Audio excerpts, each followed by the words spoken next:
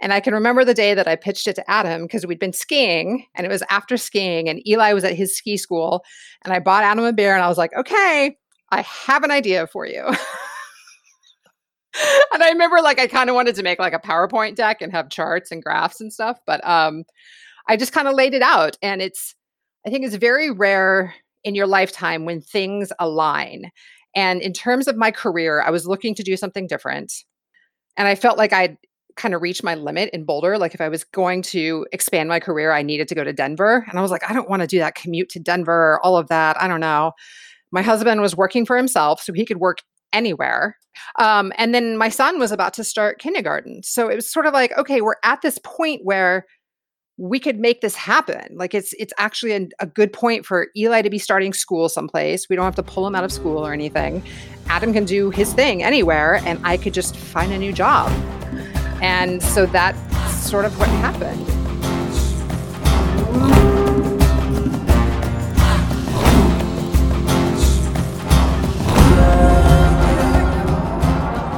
Welcome back to the Yogi Triathlete Podcast. I'm Jess, your host, and this is the place where we share stories of people looking, finding, and living their purpose. We are believers in doing more of what you love in life. And purpose, it's all about what you love in life. But to do this, we will be asked to take risks and have unwavering faith that everything is going to be okay. You see, in order to do more of what we love in life, we must learn to live from our heart. Tara Kalaman is our guest today, and someone who listened to her heart, took a huge risk, and landed herself a beautiful life in Greystones, Ireland, with her husband, Adam, and my godson, Elijah. BJ and I are super pumped to share her with you guys today, as she is one of our dearest friends. Tara is a humor writer, stand-up comedian, and content strategist who spearheaded a family move from Boulder, Colorado to Ireland in 2016. A move which meant her 5-year-old son would soon be far, far away from his very involved grandparents and extended family. To make the stew that much more tasty, they had nowhere to live, and Tara didn't have a job. They were going from a 2-income family to a 1-income family in a new country where they knew no one and their closest relatives were an ocean away. I met Tara in massage school when she moved from the day program into the night program. Everyone said I was going to love her, but you have to understand, I've known Tara since pre-meditation and deep inner work, so I was a little on guard at the time. All I knew is that she was from Wyoming. And I wasn't sold on the fact that I would have anything in common with a girl from Wyoming. Which is the truth. Needless to say, we became inseparable, and we even went on to write a screenplay about massage school. As long as I've known Tara, I have known her as someone who is not too scared to see her limitations, take the roof off those limitations, and pursue her dreams. She is always going after something that is not in her comfort zone, whether that be learning to swim and becoming a triathlete, starting a meditation practice, joining the local roller derby team, making jokes on stage about the benevolent dictatorship of parenthood, or jumping into the freezing cold Irish Sea, no matter the time of year. This girl is not one to back away. And that is because she believes that the universe is showing her the way to go. And by listening, she can be in service to those who are seeking more out of their own story, which sounds like the perfect place to jump in to the story of this amazing woman. Tara, my love, welcome to the show. Hi, guys. Aww. Hi, Tara. Thank you for that very, very sweet introduction. That was lovely. I teared up a little bit. Yeah. Well, it's, you are really, we had our friend Gail on who knew BJ and I before we were BJ and I, right? But she was somebody that we worked with. And I don't know if she knows the inner workings like you do. Like you are literally the first person. It's a little dangerous to have you on the show because you knew both of us pre-meditation, pre-going in to see what our baggage is. You knew me in the height of, I'm so glad I have nothing to work on years that I lived.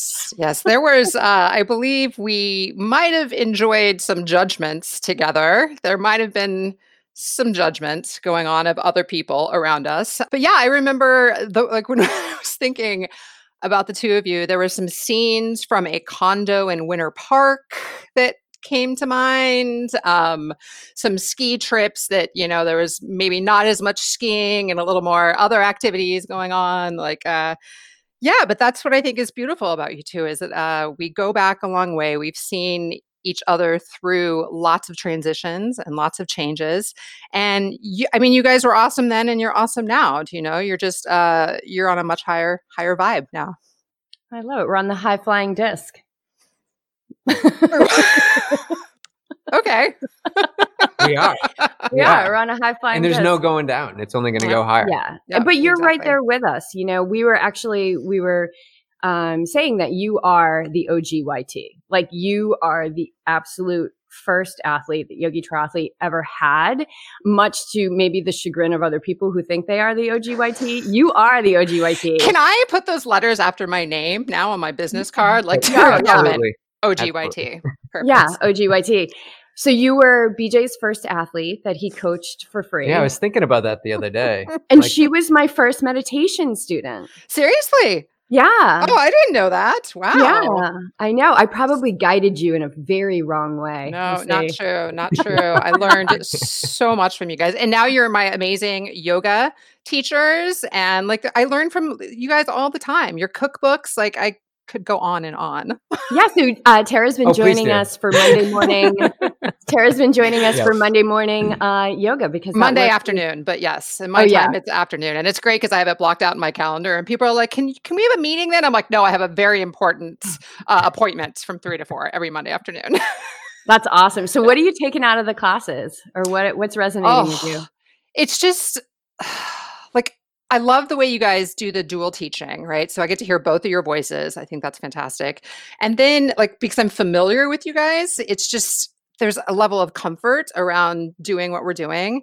And then, obviously just the breathing. Today I was doing my own little practice. I think that's the other thing is you've helped me form my own practice. For a long time, I was like, oh, I can't do yoga unless I'm in a class or I have someone leading it. And now I'm like, wait, I know, I can do this on my own. And so, but I hear some of the things you say, reaching to the edge of my breath and all of this stuff that your little taglines are now in my head. So very cool. I think we're in the heads of many. I think so too. Especially some people have the recordings of the class afterwards and they can just hear it over repetition. But I love that you do it. You do your own practice. You found your own flow. Yeah. And it's interesting because I was like, why haven't I been doing it? I could have been doing this the entire time, right? But it was the kind of thing where I felt like I needed to have a guide or a teacher. I didn't trust myself enough to be able to just get on the mat and do what felt good for my body. And now, I may not know the names of all the poses, but I know what I'm doing and I know it feels good and I know what needs more attention in my body and whatnot. And so it's been really fun. It's been a fun journey. And a lot of that also comes out of quarantine, right? I'm not going anywhere to go to classes or any of that stuff. So it's been a good forcing function. So what does quarantine look like in Ireland right now? We have it very lucky living where we do because we are a 10-minute bike ride from the ocean. We have lots of hills and trails around us. So it's amazing. I think there are some people that are in Dublin and other more concentrated urban areas where maybe they don't have the same kind of freedoms. But for the first bit there, you couldn't leave. You could only go within a 2-kilometer radius of your house. So it's you couldn't even go very far. And then they widened that to 5 kilometers. And now you can go anywhere within your county. But it's just, it's very interesting. We haven't been to a grocery store, a shop in 100 days. We have all of our groceries delivered. My husband is very stringent on some of the precautions. You might say he's a germaphobe. But we wear masks and we do things and we're pretty, my son Eli was sick twice during all of this. And so that was really scary. So it's just been for me, it's been amazing to see how much the motivation it's provided me to do my strength training classes, to do my yoga, to do my Pilates, to do all the things that I used to go and do outside, to bring that into the home and start my own practices here. So it's been nice, but the Irish are over it. They're done. People are having garden parties and they're out and about and no one's social distancing and no one's wearing masks. It is us and that's except about for it. The paranoid Americans. Basically. Basically. It's fine. And the pubs are closed, which is no bueno. I don't know. It's funny because we have a little block party in our cul-de-sac, and so we all sit on our driveway and like drink together and like chat. But yeah, it's killing people. The pub thing is, it's rough. It's rough. It's like a part. I mean, it's a part of their social structure. Oh yeah, it's a part of the culture for sure. It's where people go to gather and you find out what's happening in the community, and you meet friends, you meet family, the whole thing.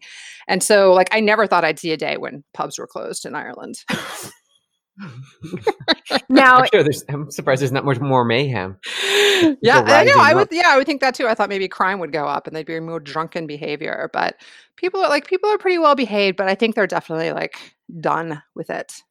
Is the government offering like support for these? Like I'm thinking about these businesses, like the pubs. Is there government support on that? I think so. Yes, I know there was like an unemployment COVID payment that was going on for people that lost their jobs. So I think they've been offering help. There's like been a small business loan that some people that I know a few of Adam's clients have actually been taking advantage of. But what I like about Ireland is they're very like the Taoiseach, the prime minister, will get on TV and he's a doctor, so it's like the things he say, you're like, oh, this totally makes sense, and it's very well informed, and they keep people they try to communicate as much as possible as to what the government is doing and what's going on. But also in the midst of all this, we just had an election right before all of this happened. So they're still trying to form a government because they have lots of different political parties that come together. And so during this entire time, they've been like, what do we have a government? Do we not? I don't know. Like, here's what's happening. But like, it's been very interesting. I think that it's been dealt with better here. And I do feel much safer given that it's a smaller country and we're an island.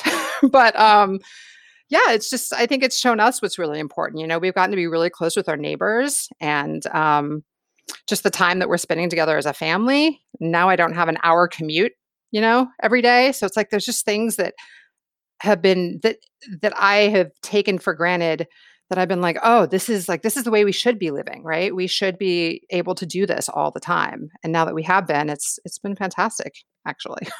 Do you feel people want to return to normal? Because that's what we feel here. Like we hear the normal word a lot. Like, I just can't wait till things get back. Well, I feel like so many people have just fallen right back to sleep is my observation of some of the things that I've seen living in a beach community. Are you seeing like this urge to kind of go back to this illusion of security and safety? Yeah, I think that's sort of the human way, right? It's comfortable to be able to do that. And like, oh, this was a shakeup and it was interesting for a little bit, but now it's over, quote unquote, over.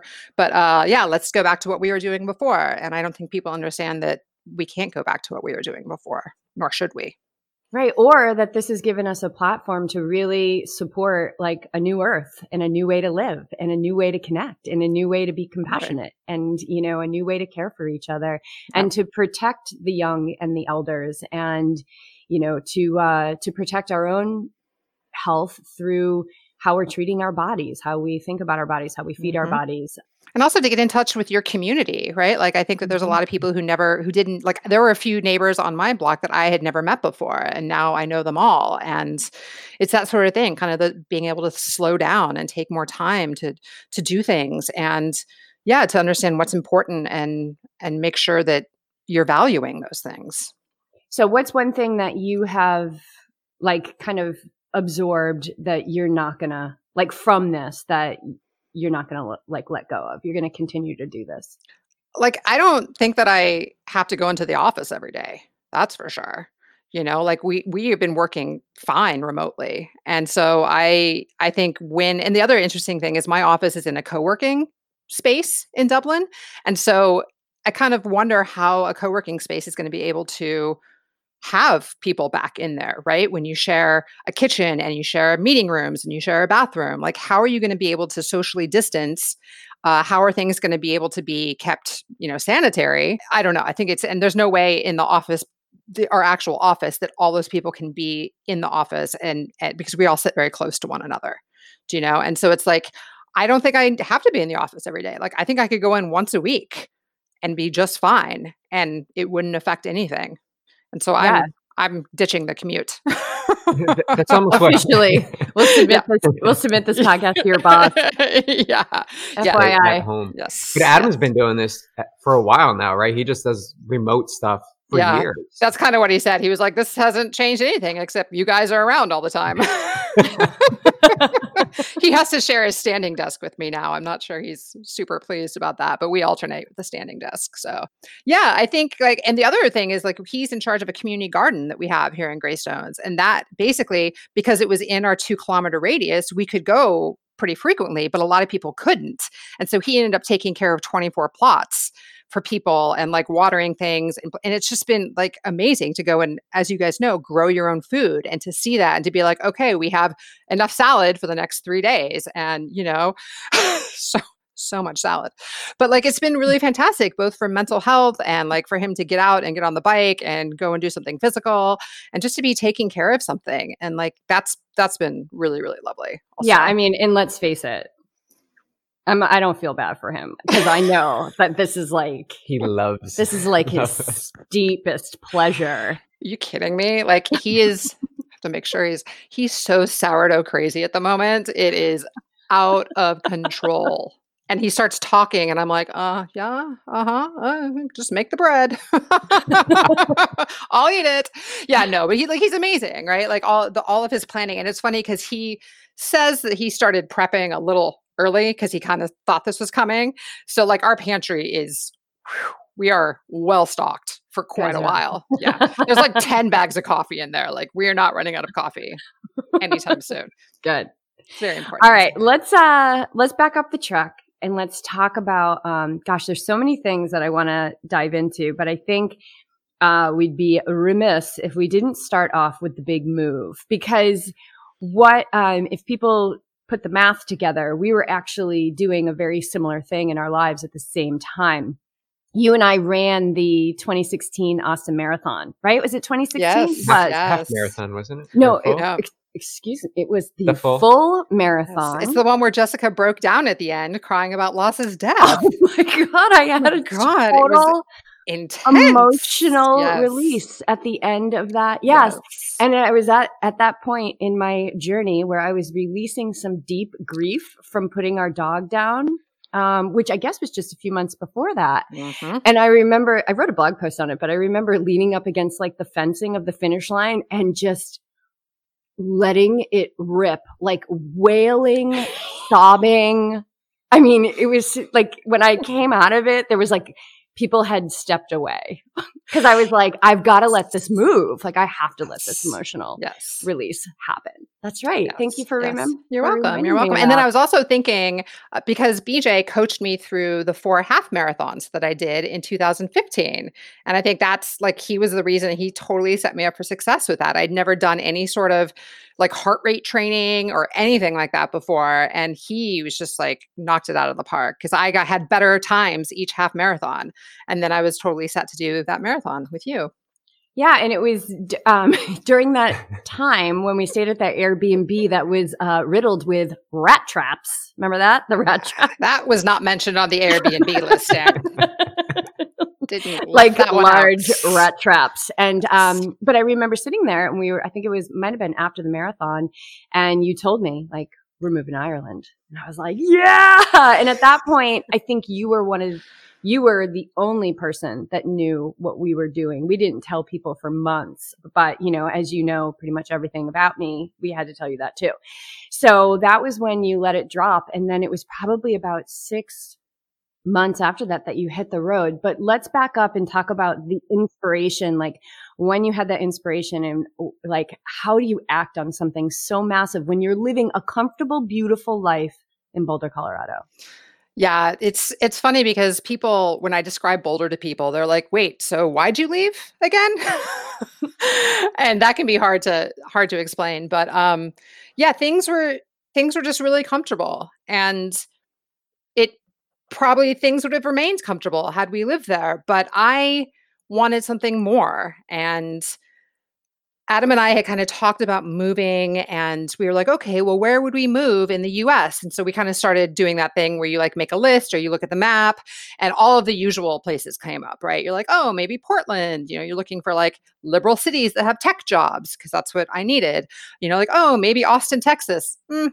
Maybe not Austin, Texas. No, it wasn't.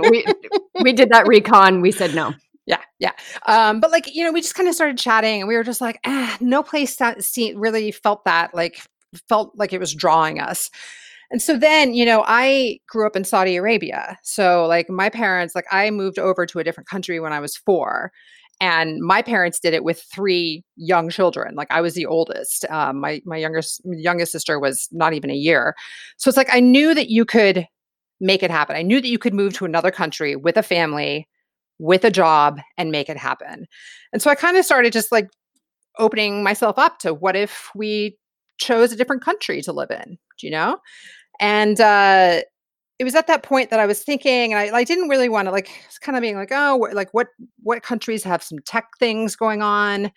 And in a stroke of fate, I was on LinkedIn doing some job recon, and a guy that I used to work with at a startup tech had posted something about the fact that he and his family were living in Dublin, and he'd moved over there with his tech job. And I was like, Dublin, Ireland? Huh, that's interesting. And like, I have some Irish way back, like a lot of Americans do, right? But I was also named after the Hill of Tara, which is a hill here in Ireland where all the kings used to gather and have their little meetings.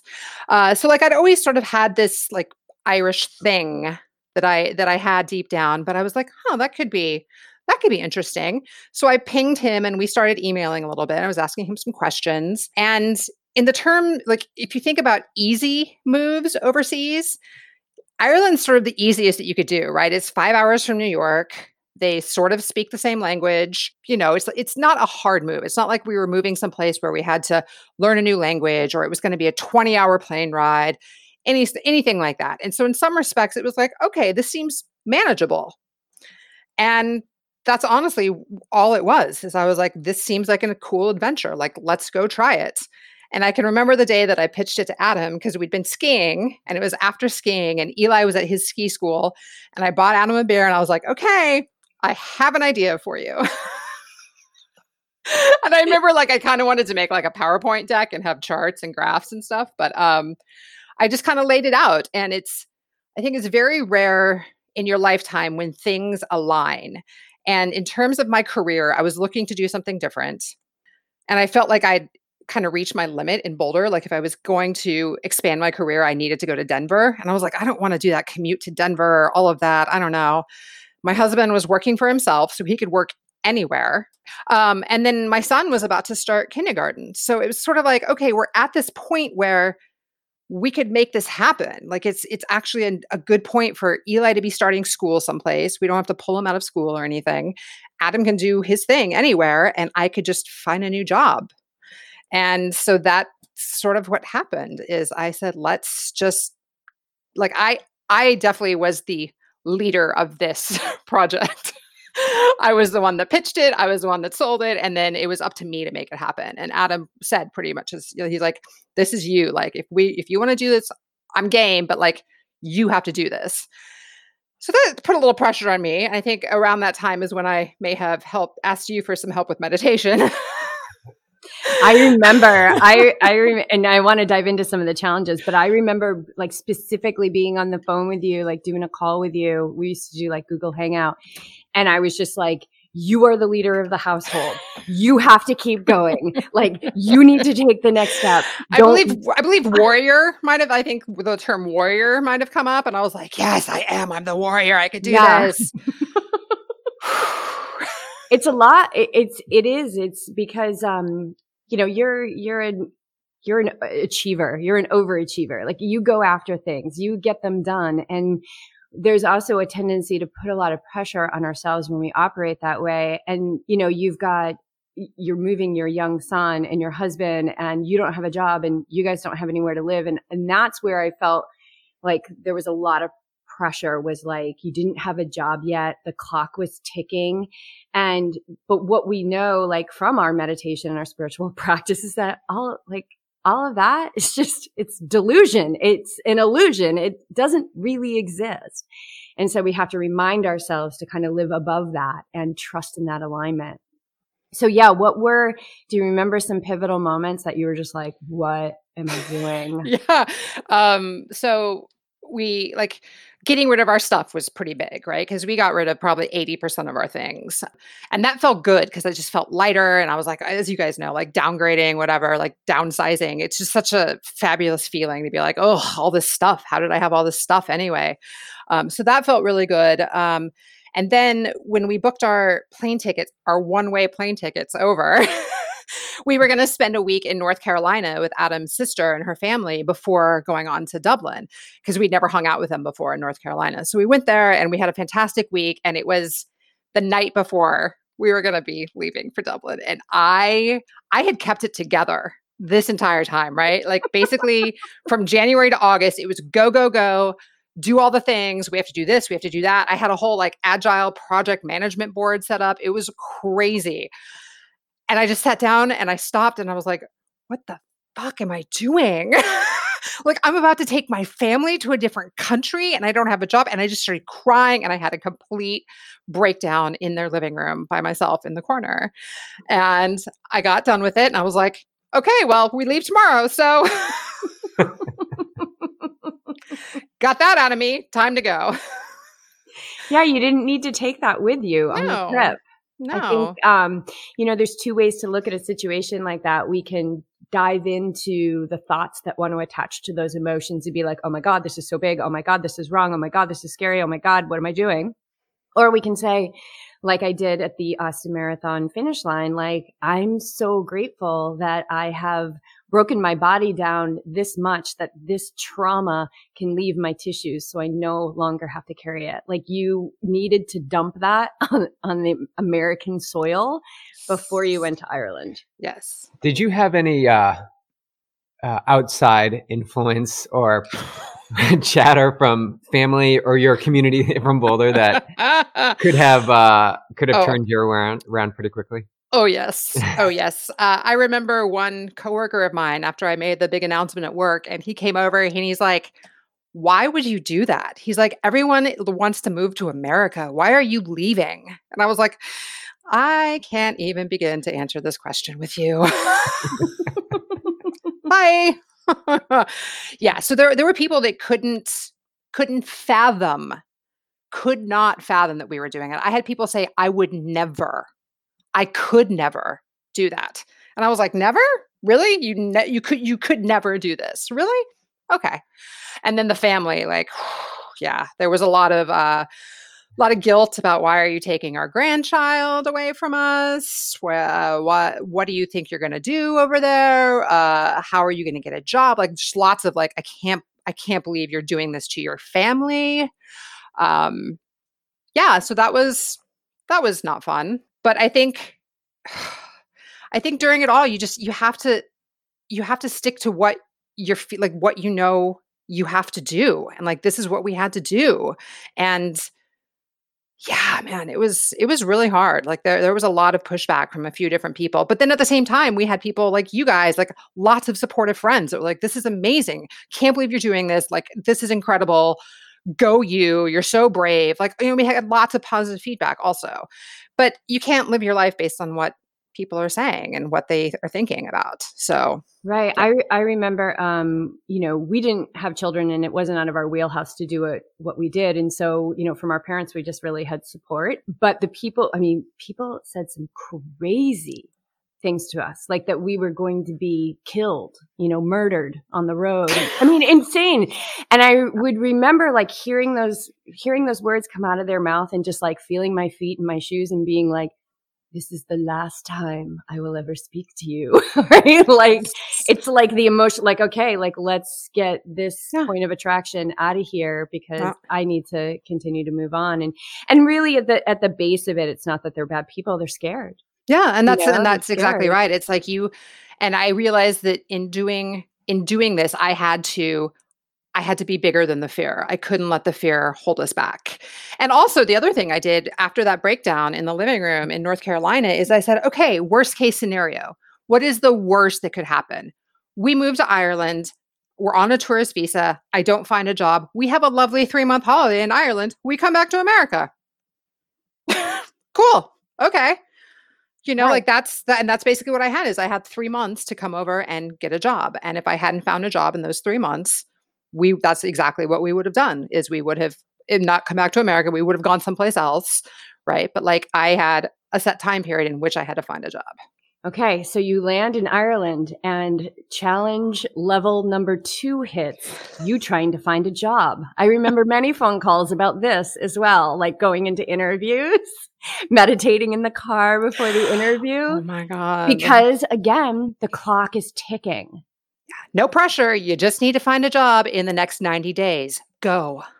Oh, and by the way, like there's all the visa requirements. So it's not just like, oh, I'm just going to rock up and get whatever job I want. Oh, cool. I had salary requirements, visa requirements.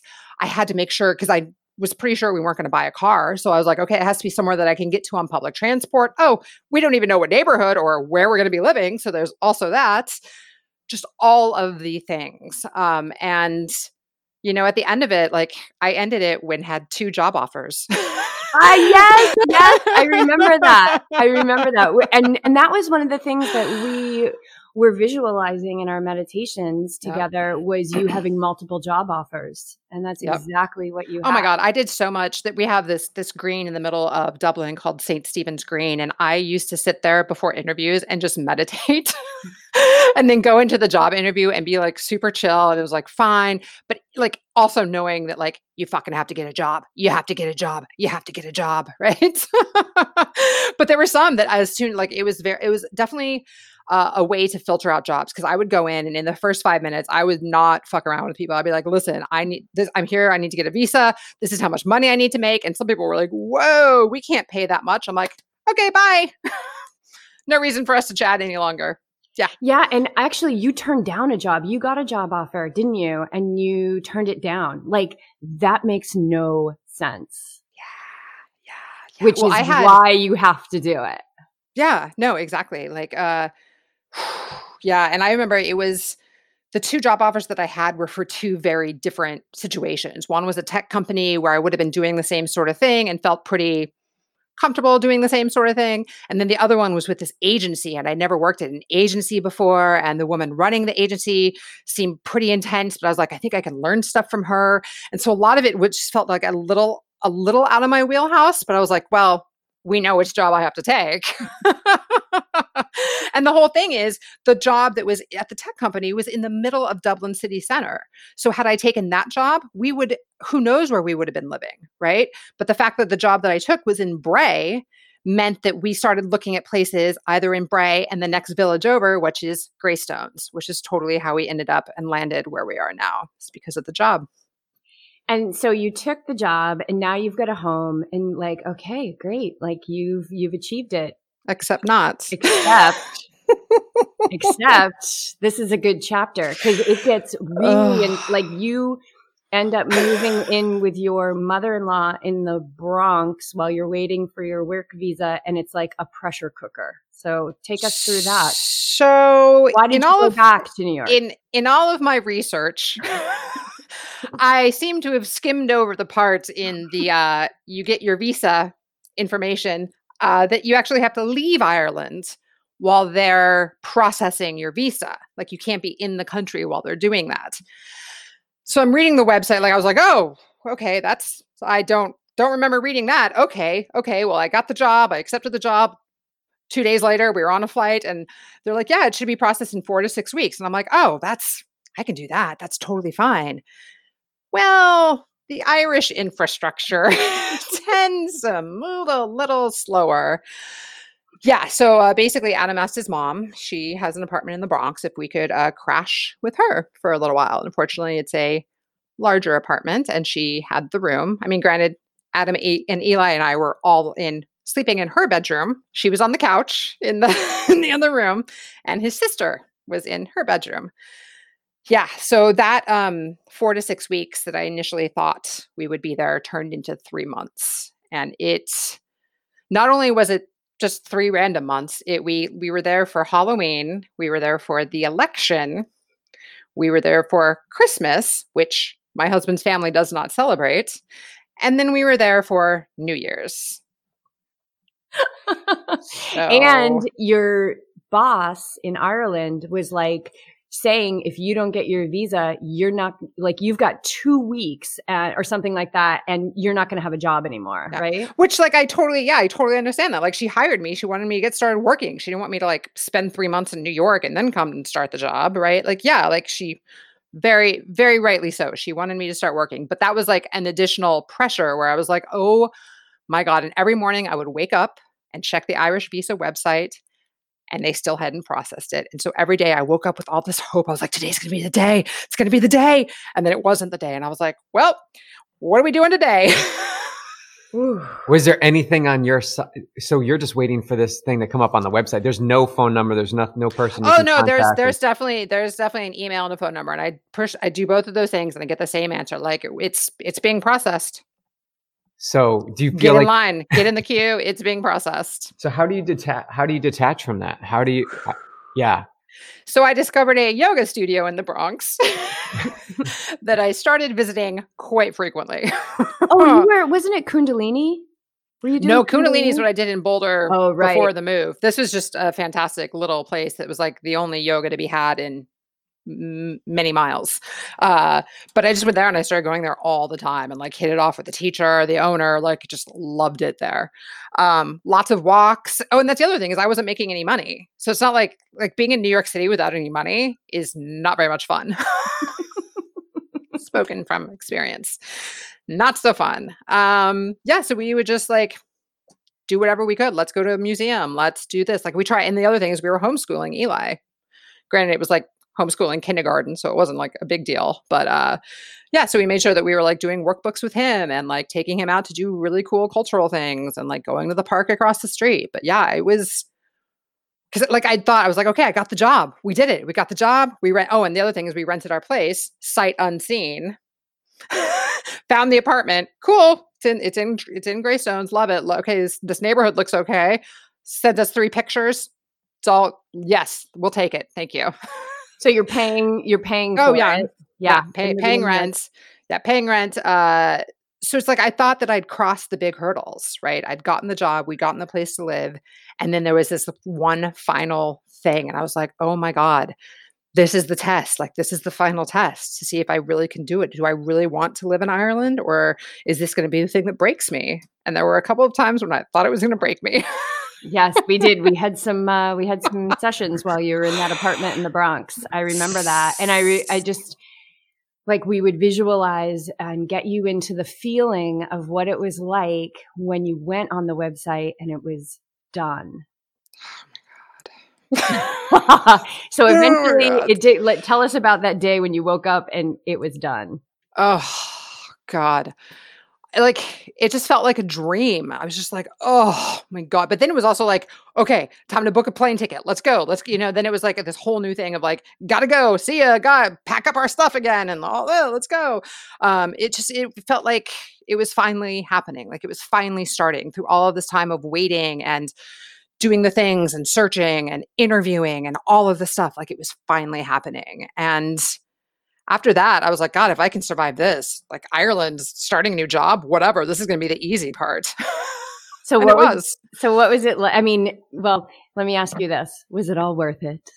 Oh, please. We love it here. Yes. It was so worth it. And to see my family blossom the way that we have, and the fact that my husband is involved in everything, right? Like he's become such a part of the community. And that's the thing is like when you move someplace and you don't know anyone, so you guys know, you just have to insert yourself into things and say yes and join things and start things. That's the other thing is like as Americans, we're like, oh, sure, we'll do it. No problem. We'll start that thing. Yeah, totally cool. So that's also been kind of our reputation around here is like people are like, oh yeah, Adam will do it. Tara will do it. It's fine. What is something about the Irish culture that you guys have brought into your home that you just love? Like that you've brought into your own life?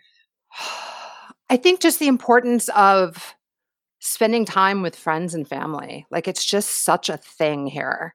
And like, yeah, you can bring like the pub and the drinking culture into it, but I think it goes so much deeper than that. It's just about like really being involved in your community and like taking care and knowing the people that you live around and that you live with. And that's like, I think we had a little bit of that in Boulder, but people are striving for so much, especially in Boulder, right? It's always like, how fast are you going? Or what's your race time? What are you training for? This or that.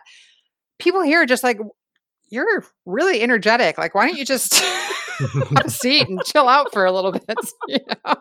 Like, I remember talking to people when I first started work, and I was telling them about like the workouts I was doing and stuff. And they're like, why do you work out so much? And I was like, this is like nothing compared to Boulder, right? Like, what I was doing was nothing compared to the people in Boulder. But that's just the thing. People, I think they just move a little slower. They appreciate life and like the things that the parts of life that aren't tangible. Like they appreciate the relationships and their family and the time together. And it's just nice to slow down. You know, it just reminded me of something that, there's a girl here that I met in San Diego, and we just kind of know each other online at this point. She's young, but she's really tapped in. And she's pretty edgy, so I like all of it.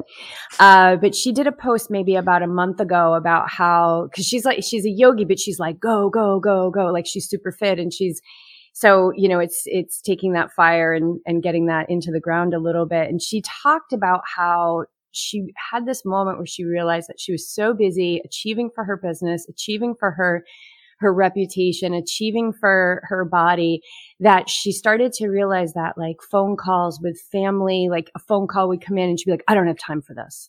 Like, so like the to-do list trumped. And that really hit me. I was like, I have done that so many times.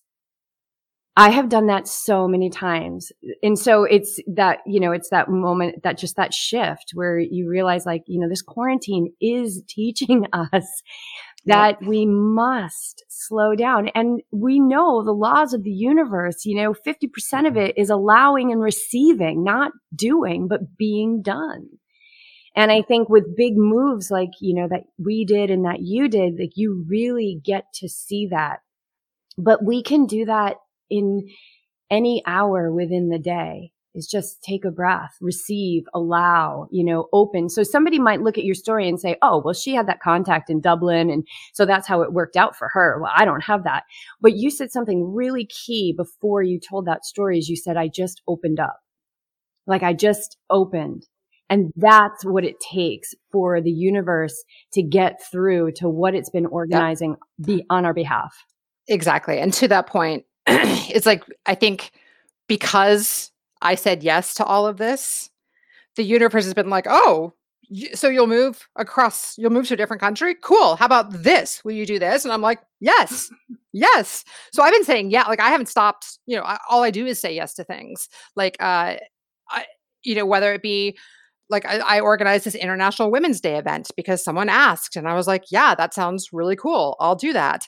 Got to meet so many amazing women in the process and raised money for charity and did this whole thing. And it's like, I just feel like the opportunities keep coming because I've proven that I will say yes to things, that I'm open to things. And it's like, if you're closed off or you're afraid of these things, like, oh, I might fail. Oh, please. Or if like, oh, I don't know how to do that thing. Oh, please. Like, I don't know how to do anything. I fail all the time. You should see my stand-up set. Like, it's ridiculous. Oh my God. I watched 3 of your sets the other day.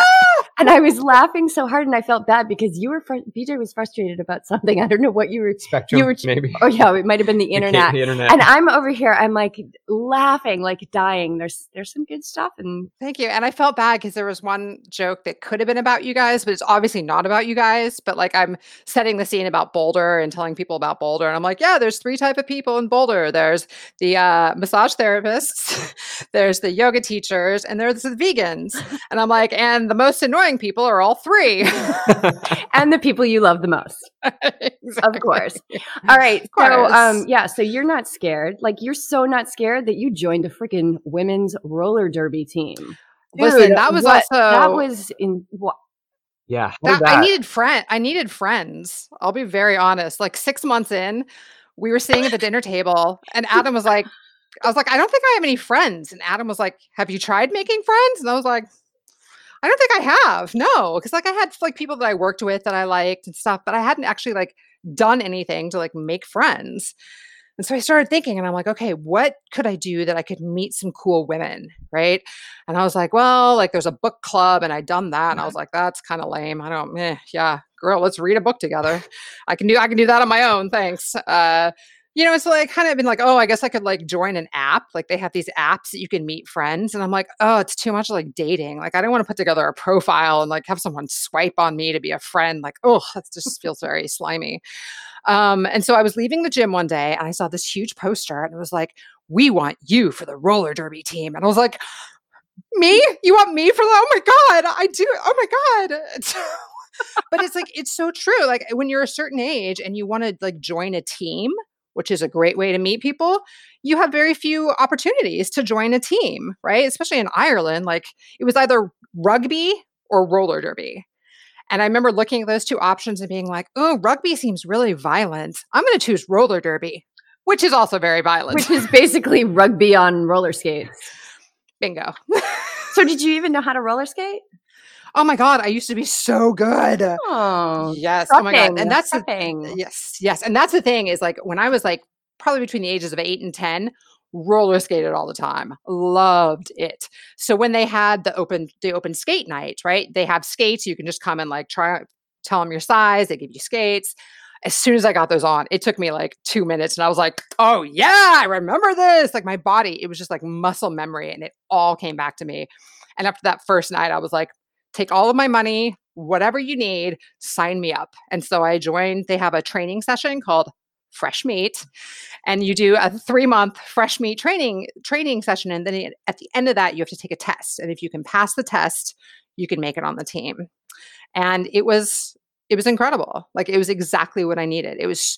I met so many cool women from all different walks of life, right? People that I would never have met otherwise, different ages, different nationalities, different socioeconomic levels, like just all over the place.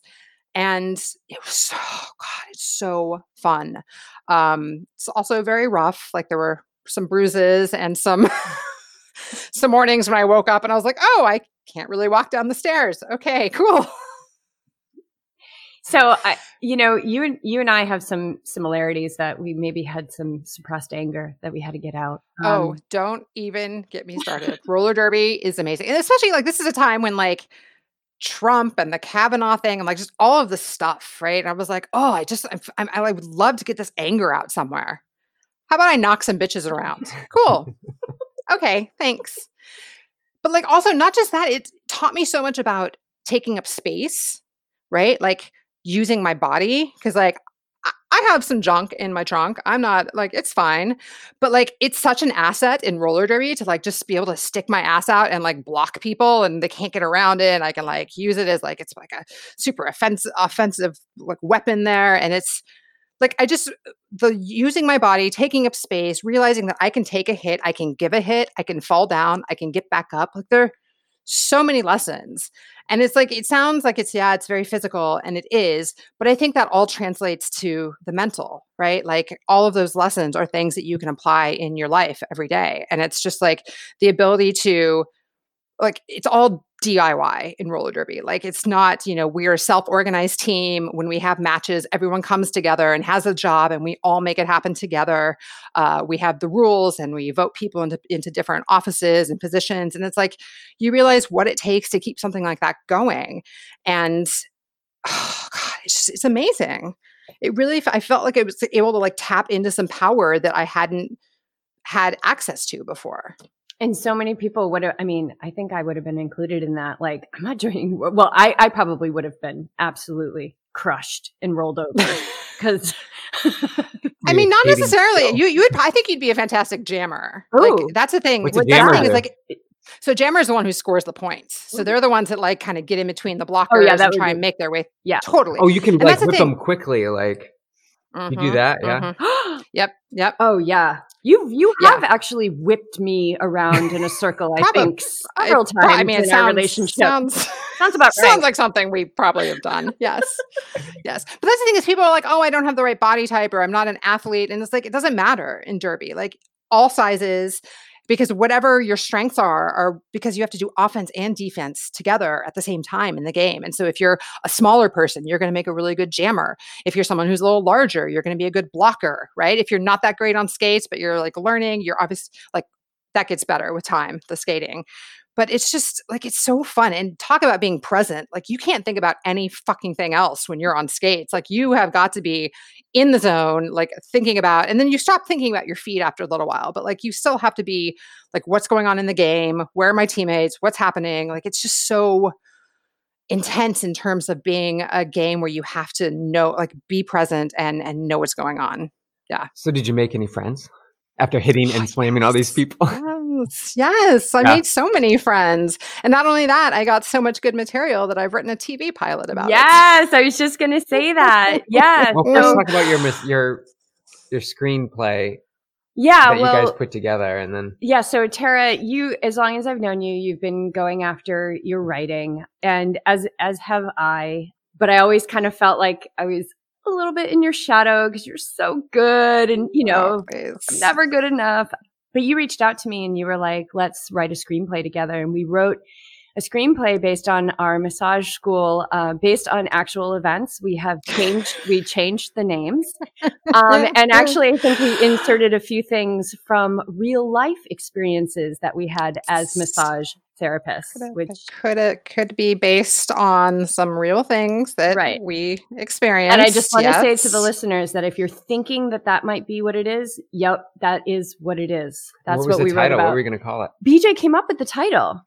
Remember? Yep. Yeah. What was the Flip over. Flip over. Flip over. So good, BJ. So good. But you've got that in your repertoire. Probably needs a little work, but you've been building and building and building your portfolio, because what is your dream? Like, what is the pie in the sky for you as a screenwriter? I just really want to get paid to write for television and film. And for a long time, it was just like, I want to write for television and film. And then recently I've added in the get paid to write for television and film, because like, I think what I'm doing is really valuable, and that's what I want to do. I want to get paid to do that all the time. And so, that's what I've been working towards. I find that it's hard for me because there's a lot of different types of writing that I enjoy. Like I write humorous essays. And then when I was doing stand-up, all I was writing was jokes all the time. Jokes. But I think all of it sort of comes together. I think the screenplay format and the TV pilot format is really good for both the jokes and then some of the some of the character building and the stuff that I like to do in other parts of my writing.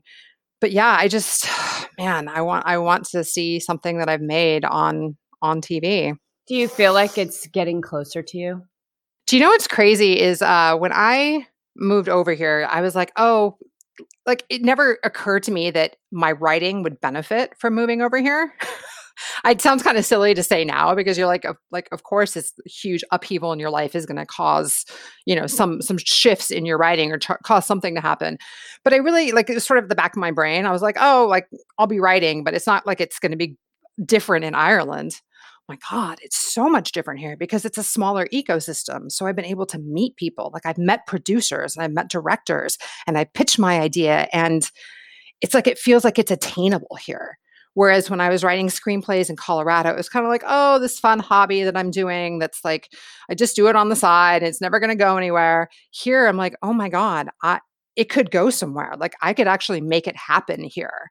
And it makes sense, right? Like Ireland loves its writers. We have statues all over town dedicated to writers. And it's like, this is a country and a culture where writing is a real thing that people take seriously. And it's like, I just look around at my friends now, and I have 2 friends who are novelists, and I have a friend who writes this other thing. Like I just have a lot of people who are creating things.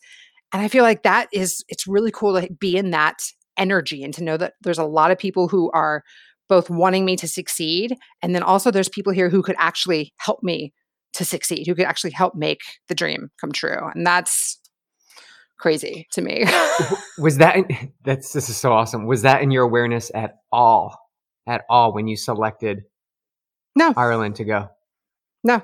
So it's the attraction. It's that attraction that you're unaware of the attraction. It's just, Well, I think it all like, go ahead. Well, I was just going to say, it's something that PJ and I were talking about yesterday.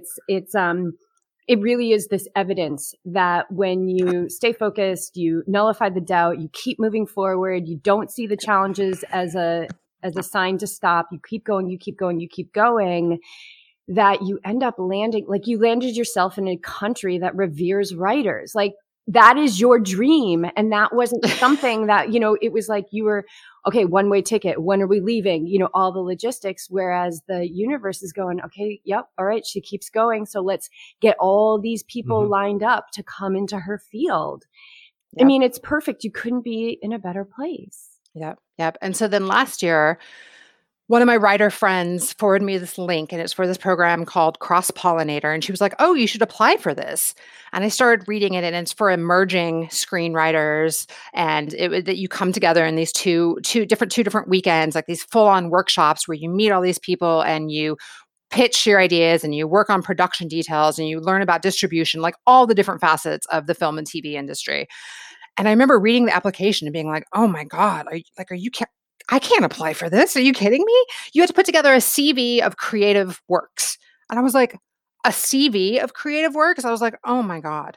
So it was like the weekend before the deadline. I was like, you know what? Let me just like try the CV thing. And as I was putting it together, I had my stand-up comedy. I had my humorous essays. I had this event that I'd produced. I had these videos that I'd produced. All of this stuff started coming together. And I was like, oh my God, I have a CV of creative work. And it looks really good on paper. Are you fucking kidding me? So I was like, okay, I have that. But then you had to write like a statement as to why they should accept you into the program. And I just let loose. I was like, I need to be in this. You don't understand. I don't know anybody in this country. You need to get me in this program. I am so talented. I would be such a benefit. I need to meet these people. Like, I just laid it out. I was like, I'm the breadwinner. I'm the mom. I work in tech during the day. Like, I need to be in this program. I need to be in this. And I basically just like, that's what I said. And then I fucking got the email and I got in, and it was... It was crazy. And it was like the 2 weekends were so amazing. But my first day there, it was total imposter syndrome. I was like, I shouldn't be here. And like, there were hundreds of people that did not get into this program, and I did. And I was like, I'm taking someone else's place. What am I doing here? I can't believe I'm here. I've never actually had anything produced. Like, what am I doing? I've only written a couple screenplays. And by the end of the weekend, I'd met so many people, and I walked away being like, yes, I need to be here. These are my women. These are the women I want to work with. This is what I want to do. And it was so energizing, and it just like lit the fire under my ass. It was so good. When was that? I remember that. So I had a weekend at the end of November and then one in the beginning of December. And it was so funny because the last one that we had in the beginning of December, we flew to the United States like 4 days later for Christmas. And I remember just being like, whoa, blah. Yeah, but it was incredible. And I've met all of these contacts. I've had phone calls with producers. Like, I know who I need to pitch to now. I know how it's done. And I've met these people who will read my script whenever I want them to. I love how you made the decision. Like, you got the application, you're actually there, and then all the remorse and unworthiness and thought. So this is the very reason why you need to separate your thoughts from what you're actually, what you actually act on and believe in, because they're going to come. Even to this point, you've come this far, and you're like, please give me a break. Like, just let me into this thing. Like, I deserve it. You're there. And then the thoughts flood in. And the other thing is that the number of other women who are having very similar thoughts. Like, I talked to a lot of women that weekend who were like, I don't belong here. Like, I can't believe I'm here. And I was like, oh my God, is it just women that have imposter syndrome? But it was that thing where we were just like, it was just such an amazing experience and opportunity that I think so many of us were just like, I can't believe that they're doing this and that I'm here and that they picked me. And oh my God, What is the value of vulnerability in going after your dreams and listening to your heart and putting yourself out there and, really enduring those moments of imposter syndrome. What is vulnerability? How does it play into this? That's all there is. Like, that's how you connect with people. I learned that during like my first couple times doing stand-up back in Ireland, it's because I'd done stand-up before, but then I decided that I was going to do it regularly, like once or twice a week, and really get good at writing jokes and honing my voice and like getting up on stage, especially when I am one of the only people in their 40s there. I'm one of the only women there. I'm almost always the only parent there, right? And getting up and talking about things that other people are like, I can't believe, like, what is she even talking about? It's like, but that's where you make the connection. That's where you find the good stuff, is being vulnerable and sharing yourself. And like, it's so hard and it can feel uncomfortable and it can feel really scary, but like, that's where you find the gold. Yeah. Right? Yeah. Yeah. Absolutely. I mean, yes. You got to let go of what your story is, and that wants to keep you safe. So, I mean, that is literally getting up on a stage in front of strangers to try to be funny. Or be yourself. I shouldn't say try to be funny. Be yourself and let your personality come out. And that's extremely vulnerable. That's like, might be the extreme case of vulnerability. I think one of the best stand-up routines you ever did was when you were like 12 months pregnant and you were at a dive bar in Denver. I watch that sometimes, and my belly you were so is pregnant, so big. It is so big. I'm huge. Like, I was that big? And then the other thing that's really cute about that video is like, I can hear Adam laughing in the background. So I'm just like, okay, well, like the guy who made me get up on stage is at least enjoying it. So that's good. And the other thing, it's also nice to have a link to a YouTube video that I can just send my son's future therapist. That'll be handy. Here you go. I know that you had to amend some of your material, so in hopes that you would have a healthy baby, which you did. I also think that it was really cute that you were stone cold sober during that set. Let's talk about probably one of the only times that I've done stand up. Let's talk about this amazing being that we almost like didn't get out of your body. So Tara, being entrusted the universe, asked me to be her doula. Which I don't think it was like doula proper, because remember I had a doula. Oh, that's right. Like some other chick that I fired the day of. Do you remember that? I just was like, I don't want you here. You're not needed. I have Jessica. It's fine.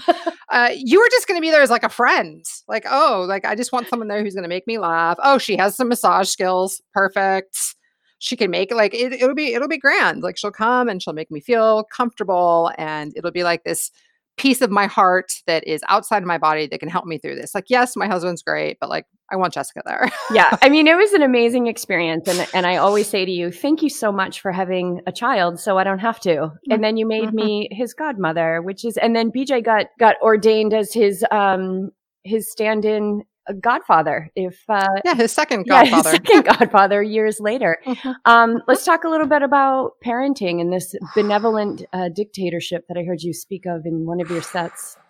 Man, you want to talk about lessons? Oh, that kid. Like, I think about how, like, I don't think I understood compassion before I had a child. Like, he just made me realize, like, you start seeing people in a whole new light. Like, oh, this person is someone's kid.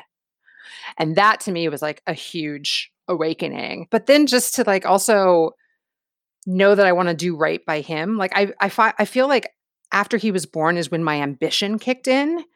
Like before then I was just kind of like idling along. I'm like, oh, maybe I'll do something over. Oh, maybe I'll try tech. Oh, maybe I'll go to massage therapy school. Oh, whatever. Right. I was just kind of like all over the place.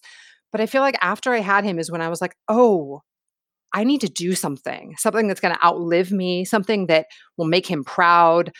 Sort of the idea of having just, I don't want to say legacy necessarily, but just something that it just made me want to achieve something that I hadn't thought possible before. And I think it's maybe because I'd never thought I would have a kid. And so maybe after having him, I was like, oh, if I could do that, like I could write a screenplay.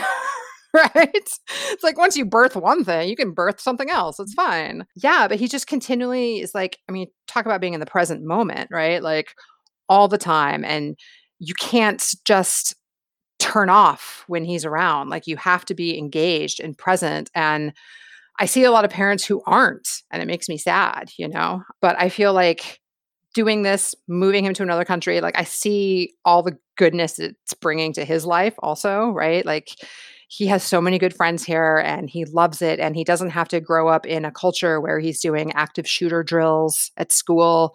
Like that's not a piece of his childhood. And so I feel like it's been a really good thing for him, but just for our entire family. And man, being a parent is super hard. And I make a lot of jokes about it on stage because it's an outlet and it's an easy thing to make jokes about sometimes. But yeah, he's the best teacher I've had. So when Eli was born, you guys did some really non-traditional things with him. Like, I remember you saying, I'm not going to put him in a baby jail, AKA a crib. And so what were some of the books, if anybody's listening to this and they're bringing a new human into the world, what were some of the books that you read that allowed you to go down this road of, again, kind of against the grain of society? Like you're not going to put your kid in a crib. You're never going to sleep. Yeah. Yeah. There was a lot of Montessori involved. I'm sure everyone has heard of Montessori or knows about it. Parents anyway, parents to be. It's it was just sort of the idea of letting him be his own, like allowing him to explore his world in a safe way, right? Without saying, this is what you're going to do. You're going to sleep in this cage over here. And that's another thing. People thought we were crazy. I had a friend who was like, is that a litter box? Like, is he sleeping in a litter box? I was like, kind of, it's a little more comfortable than that. We call it a floor bed, but but that's what we did is we baby proofed his room and he had a floor bed and he slept in the floor bed. And it was great because he some mornings he just and he was also swaddled. So he would roll out of the floor bed, and some mornings we'd come in, he's halfway across the room. It's fine. Roll on, friend. Roll on. It's fine. But that made it so much easier. There's a lot of research done around the floor bed thing. But what it turned out to be for us is when we moved him into a bigger bed, it was no big deal. You hear these stories about parents who can't get their kid from the crib to a big boy bed or a big bed. And it's we didn't have any problem because he'd been sleeping in a bed the entire time. It was just a little tiny bed that was on the floor. It was really cute and safe and beautiful and much more than a litter box. But I did, as I did stay there, I did witness him waking up halfway across the room. Yes. And I remember a lot of the grandparents thought we were crazy. But it's just the same thing. You have to stick to what you're doing and be okay, well, it's fine for you to think that. I understand you have concerns about his safety. We're ensuring that he is safe. He's not going to roll out of the room. It's fine. But you just have to do what you have to do. And I think that has been fantastic. The kid is a great sleeper. I will tell you that. He's a great kid. He's a champion sleeper. We love him, even though you took him so far away from us. But I'm not that good of a godmother anyway. It's fine. It's fine. What do you want people to take away from your story, from your words, from this experience of life that you have just shared with us? Just so profound. I think you just have to be open to things. You have to say yes. You have to be willing to be uncomfortable and to do things that other people might question or might think are crazy. If it's what you want to do, if it's what you're drawn to doing, it's fine to not care what people think and to do the things that are going to make you happy, that are good for your family, things that you've always wanted to do. I feel like there's such a thing that you have to do these certain things, this prescribed order of things, and do this. And if you don't do this, you're never going to achieve whatever it might be. And it's everyone's definition of happiness and success is going to be different. I feel like we have been successful moving to a new country, and the things that we've been able to do here, challenging ourselves and growing, we wouldn't have had any of this happen to us if we'd stayed in Boulder, do you know? And so I think people just have to, they have to be okay being saying yes and looking at that fear and not letting it get in the way of doing what you want to do. What if someone doesn't know what they want to do? I mean, meditation's great for that. I think you have to learn how to listen to that voice inside of you. And I think for a lot of people, that voice has been silenced by all of the external stuff and all the noise and people telling you what you should do, or the media or whatever it is. And the more that you can tune that out and start to listen to what your inner voice is saying to you, that's how you're going to know your purpose. That's how you're going to know what it is that you were called to be doing. But I don't think you can do that until you start listening to that voice inside of you. I think that's a beautiful place to end. BJ, I want to give you the mic for a second, because you've always been so supportive of Tara and I and our shenanigans, and not always doing things from ahimsa back in the day. And what do you want to say to our friend that she shared so generously on the show today? I just watched both of you, like, through the years in Boulder and after, and all the crazy antics and like massage conversation, which was rarely about massage. It was just, would take a different route. But you both, I've witnessed a lot of things our podcast audience would love to hear. But it always left me laughing, and always left me just being in that energy. I just loved to witness it. I really didn't have any feedback, but you're both extremely creative, and I think you play off each other so well. And you've always been that person that has been open to change. When I look back at when you were in the pool with me and just wanting to learn how to swim, and realizing you were that first athlete for me, like, that helped me grow too. It gave me the opportunity to engage and step up for my purpose. But ever since those days, you've always done what was not norm. And I know that ruffles a lot of the feathers of your communities in the world, but you've always stuck to it. And I think that is a lesson that Eli is going to he is going to fly so high from what you and Adam provide. And it starts with, it just starts with that curiosity and that not giving a shit, basically, of what words come out of your mouth or what actions you take. If it feels aligned with you, you must do it. You must act on it. So I see so much courage and bravery in your journey. And I just hope that people listening to this take a small part of it, because it's possible for them too. It's absolutely possible for them. So thank you for the inspiration always.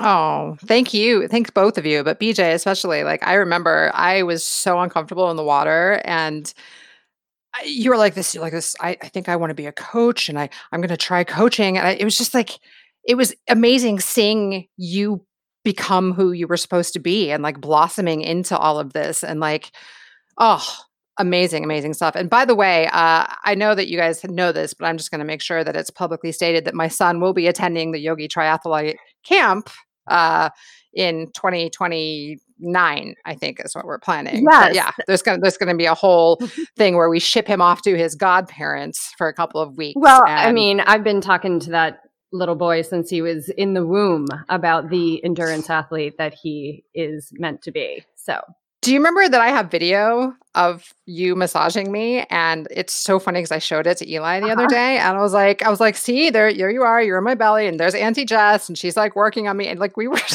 cracking these jokes. I was working on you. I was like doing push-ups on your sacrum on my fists. That's what I was doing. I was like, how can I lean is more like the body weight of a semi into her right now? I gotta get this. Do you remember we were talking about the bloody show? That will be for the next episode. Listen. Yeah, you guys are amazing. So I think we've both been essential parts of journeys together. And thank you for everything you've given me. Yeah, you're amazing. We love you dearly. How can people? I'm going to put links up to lots of all stuff. Of my many. Her creative works, her CV of creative works. You guys have to check out some of her stand-up. We'll put a link to the pregnant stand-up. Where are you most active? That's a good question. I'm on Twitter. I was out of love with Twitter for a little while, but during quarantine, I've fallen back in love with Twitter. So on Twitter, I'm terrible. And then I'm quite literally terrible. That's my username. And then on Instagram, Tara Kalaman, and I have my website, tarakalaman.com. Yeah, and there's a silent H in there.